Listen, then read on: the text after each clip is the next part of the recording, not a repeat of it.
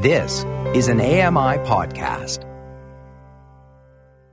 I'm Joeita Gupta, and this is The Pulse. Long ago, there were cell phones which looked and felt like small bricks. Apart from being able to make a phone call, everything else was inaccessible to me. Later, the BlackBerry. Suddenly, everyone was on BBM. Everyone except me, that is. Blind people were left out of the design yet again. Then there's a rumor. The iPhone was going to be fully accessible to the blind and partially sighted community. I'm cautiously optimistic. How on earth does someone who is blind use a touchscreen? And yet here we all are. Most blind people find their accessible iPhone indispensable. That's the power of technology to change lives. Today we discuss access and inclusive design for technology. It's time to put your finger on the pulse.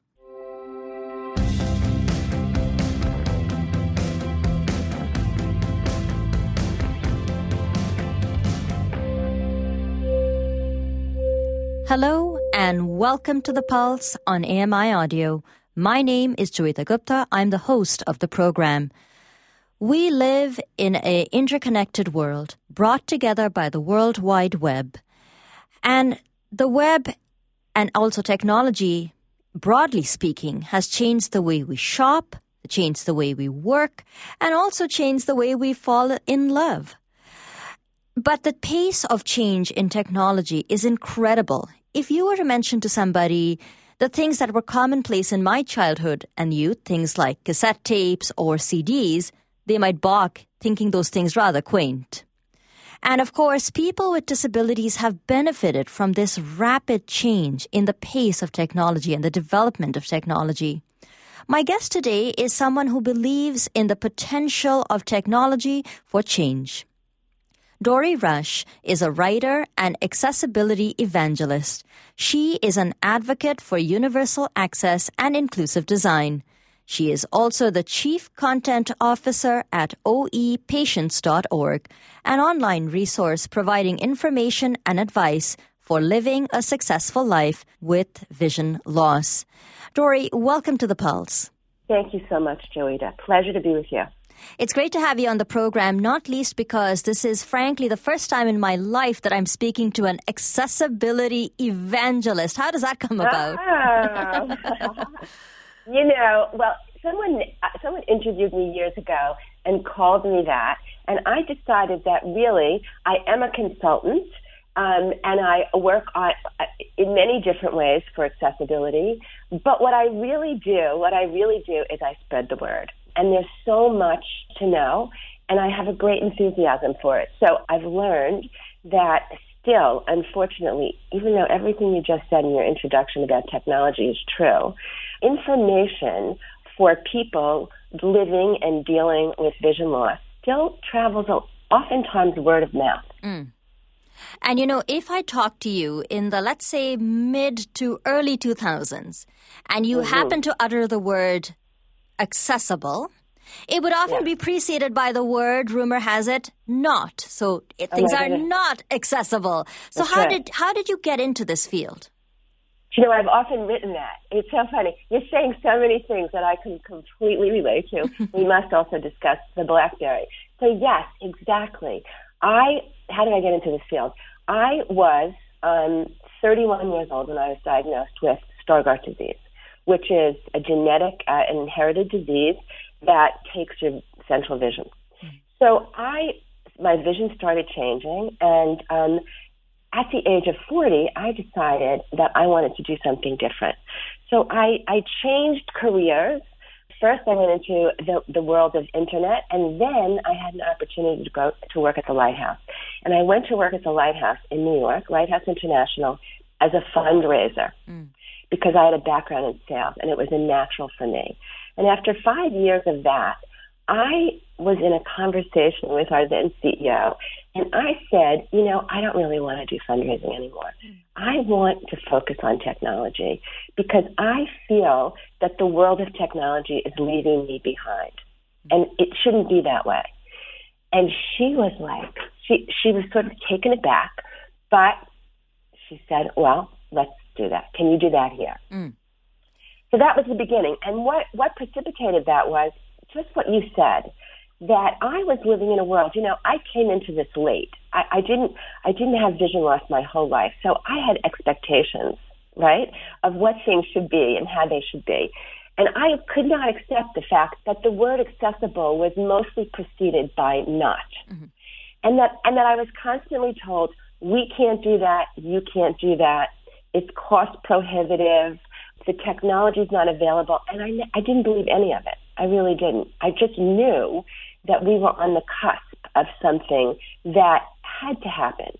But nobody wanted to talk about it. So what happened to me with the BlackBerry?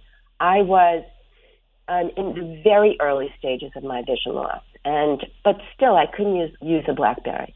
It was not accessible to me. And everyone I knew had one. But yes, I kept talking about this and looking into things. And the first thing that came was the iPod Nano with spoken menus. Do you remember that? I do, yeah.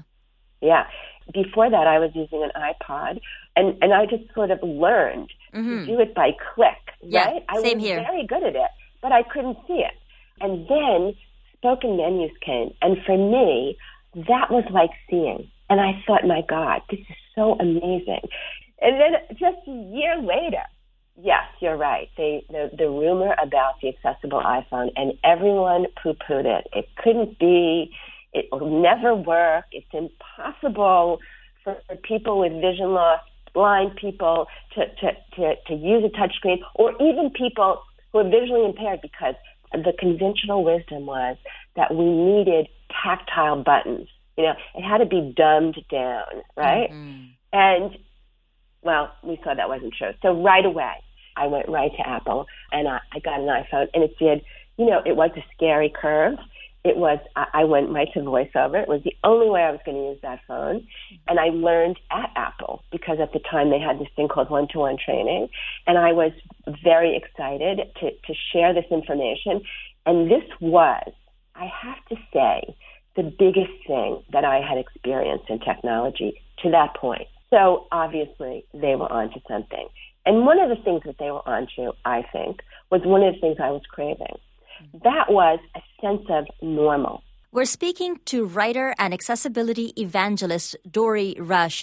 Dori, you've talked about how people crave a sense of normal in their tech. And so the counterpoint to that is, do you feel that the market for so-called specialized tech or so-called assistive devices is shrinking, or is there still a need for that? I think that there is still a need for it, and I do think it's shrinking, and I see it shrinking. And just recently, we also do events for OE patients at Manhattan Eye and Ear Hospital in New York. And two of our big events, the most attended, one was smart speakers. It was huge, and everybody was interested and everybody was engaged.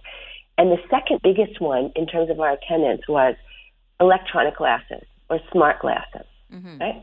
These are assistive products they're like goggles or virtual reality headsets or Orcam, which we know, which is a small, less. It's a camera. It's a less obtrusive camera sitting on a normal pair of glasses. But so that was in October of 2018. I just recently was going through the site and updating information, thinking about maybe revisiting that kind of an event in the spring. And so I went through all of the electronic glasses that we featured that day, and the prices on all but one of them have come down significantly, like a lot. Okay, so where, for example, eSight, if you recall, when they first came to market, they were like $15,000. That's right. Then it came down to $10,000.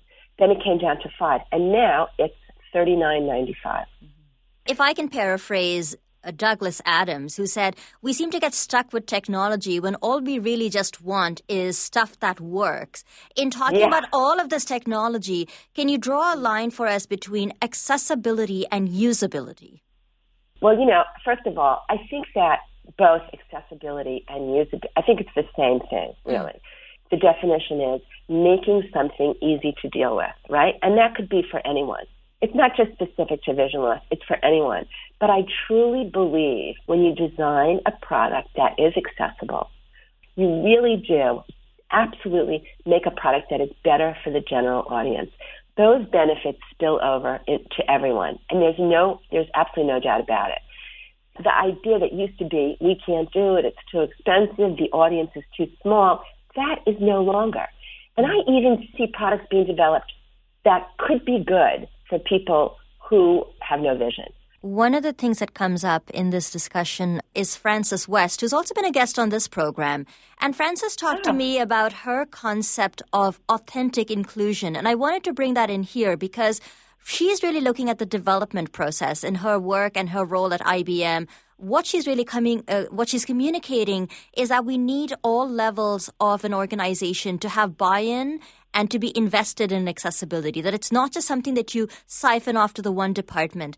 Is that something that you're in favor of as well in terms of your work in making technology accessible and inclusive? There's absolutely no question that accessibility has to be built from the bottom up. It can't be an add-on. It can't be an afterthought.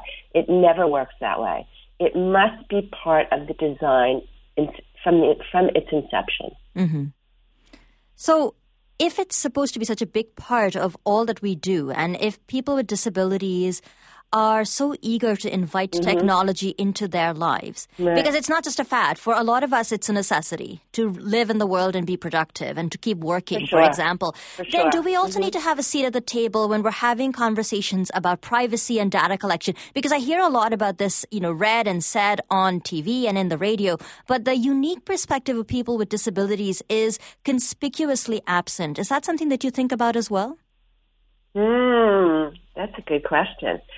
I think privacy is a big issue, and there's no question. I think that we all as individuals have to get engaged in this process because we're not doing our part. We can do better. We have to be educated. We have to make sure that we're in the process because we all, we just accept. We accept the terms. Yes. We want to use the technology and we accept the terms. And we do have choices in there. And they're not clear. Because I've looked into this. Because I did a group discussion on the voice assistants. And a lot of people there who are blind and visually impaired wanted information about privacy. You have to go in there and you have to take charge. You have to take charge. And you have to do as much as you can. Some things you can't. Some things you don't have choices of. But when you accept the policy, when you accept the user agreement, you give them everything. Let me ask you a hot button question, Dori. Is the iPhone and VoiceOver that we've talked about so much considered an assistive device? Oh, yeah. So to me, it's considered an accessible device. And I do think that there's a difference. An assistive device is one that is designed specifically for the purpose of assisting a person, we'll say in this case, with vision loss. I love the terminology and the language and the whole movement toward inclusive design, inclusive technology, because I want to be included. You're included in that design. And assistive is you're not. That's a special design for you. Just like you mentioned in your introduction, you remember that's not accessible. Well, I would want so many things, and I would be told, well, that's not accessible for you. So I think that this phone is accessible and inclusive. And I think that that's the beauty of what's happening in technology. And I've said it many times, and I'll say it again because I really believe it and I feel it, that these kinds of technologies have healing properties. It gives you back something that you thought you lost, that you thought you were not going to get back. So many things you can get back with an iPhone. It's amazing. It is.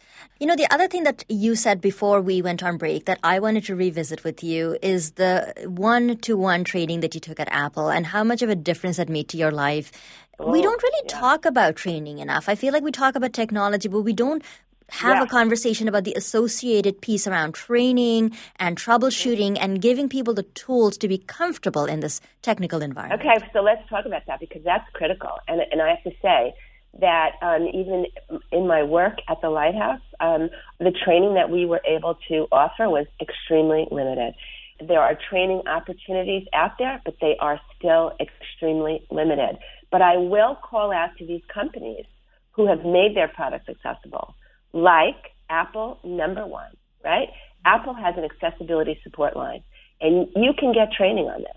I mean, you can use that however you need to use it. If you need to understand how to use VoiceOver, or you need to understand how to use an app, or you need to set anything in your phone, they will help you. They are there, and they will spend as much time as you need, right? So that's a beautiful thing. So they took away one-to-one training, which was disappointing. They took it from everyone, though, right? That wasn't something for people with disabilities. That was for everyone. They took that away. Obviously, for whatever reason, it didn't work in their retail store model. You know, everyone was disappointed. But then they replaced it in terms of, for us, for people with accessibility needs.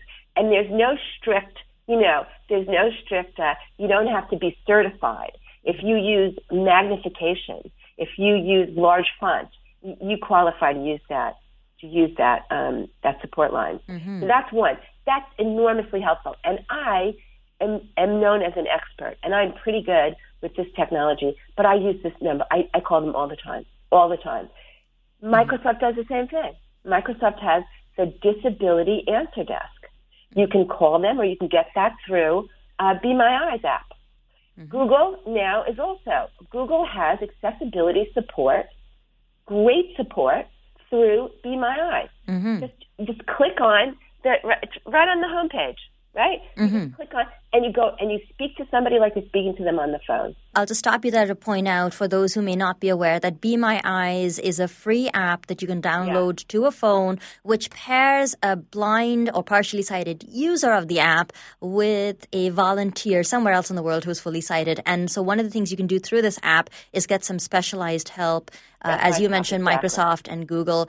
In the few minutes that we have left, Dori, I just want to talk to you, since we've spoken so much about the Lighthouse, about the more recent work you're doing at Ophthalmic Edge. What is it, and what is your role there?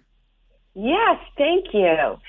So I was with the Lighthouse for almost 15 years, and in 2016, I decided that, probably I have 10 good years, or at that time, maybe I still have 10.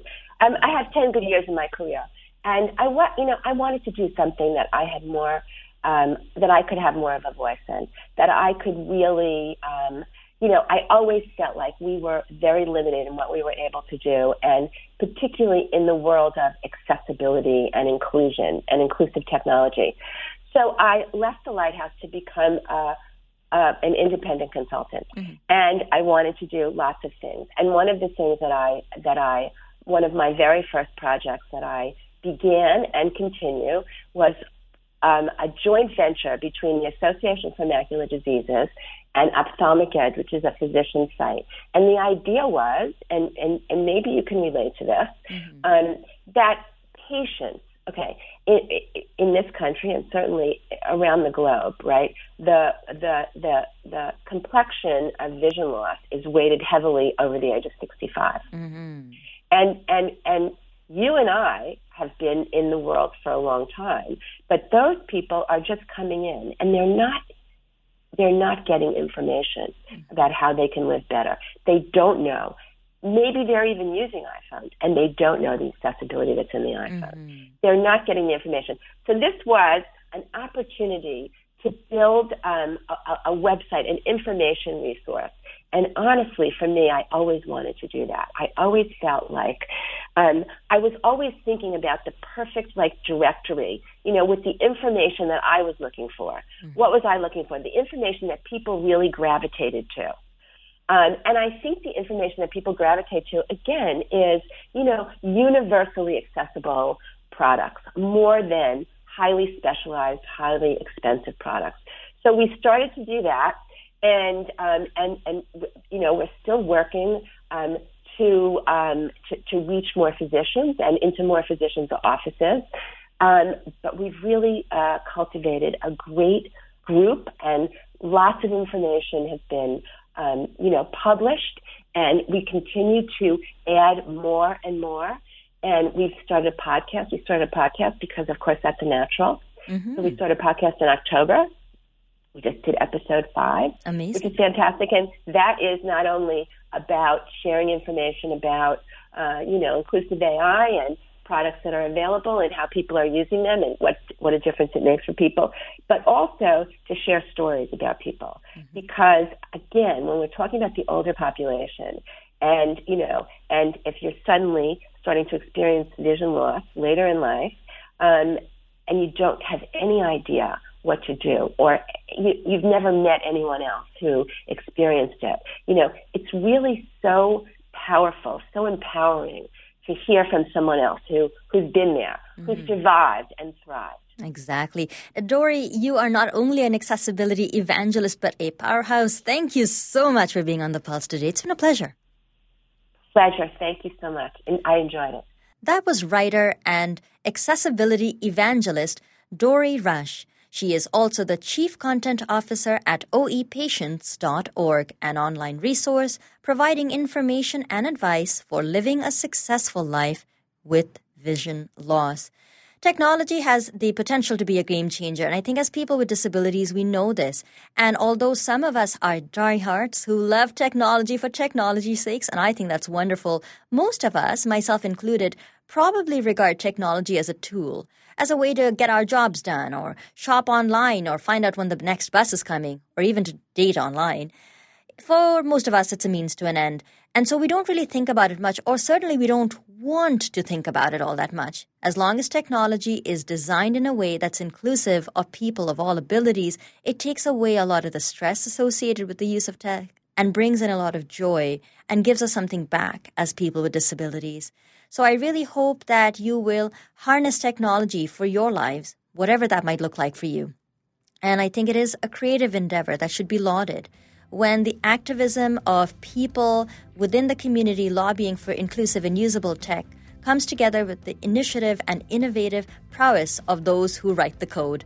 It's on that note that I'd like to thank Dori Young for being our guest today on the program. She was a wonderful person to speak to, and if you missed any of our conversation, please go on over to your favorite podcast platform and download the podcast. Don't forget to like, rate, or subscribe. Also, head on over to ami.ca/on-the-pulse to find out a few additional thoughts from me. I'd like to take some time to process this interview, but there'll be more on the blog. The Pulse is produced by Andrika Delanarol.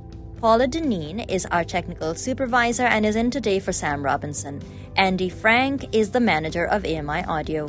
Most of all, thank you for being a part of the conversation on The Pulse. We would love to get your feedback. Write to feedback@ami.ca. Find us on Twitter @AMI Audio. Use the hashtag PulseAMI. Give us a call at 1-866-509-4545. That's 1-866-509-4545. Let us know if we have your permission to play the audio on the program.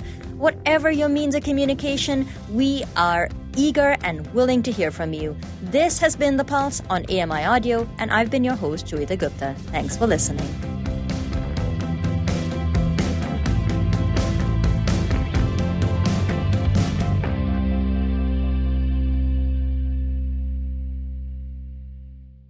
This was an AMI podcast. For more accessible media, visit ami.ca. I'm Margaret Shepard of the AMI podcast, Tripping on Air. Every month, my co-host Alex Hajar and I spill the tea on what it's really like to live with MS. Watch Tripping on Air on YouTube or download wherever you get your pods.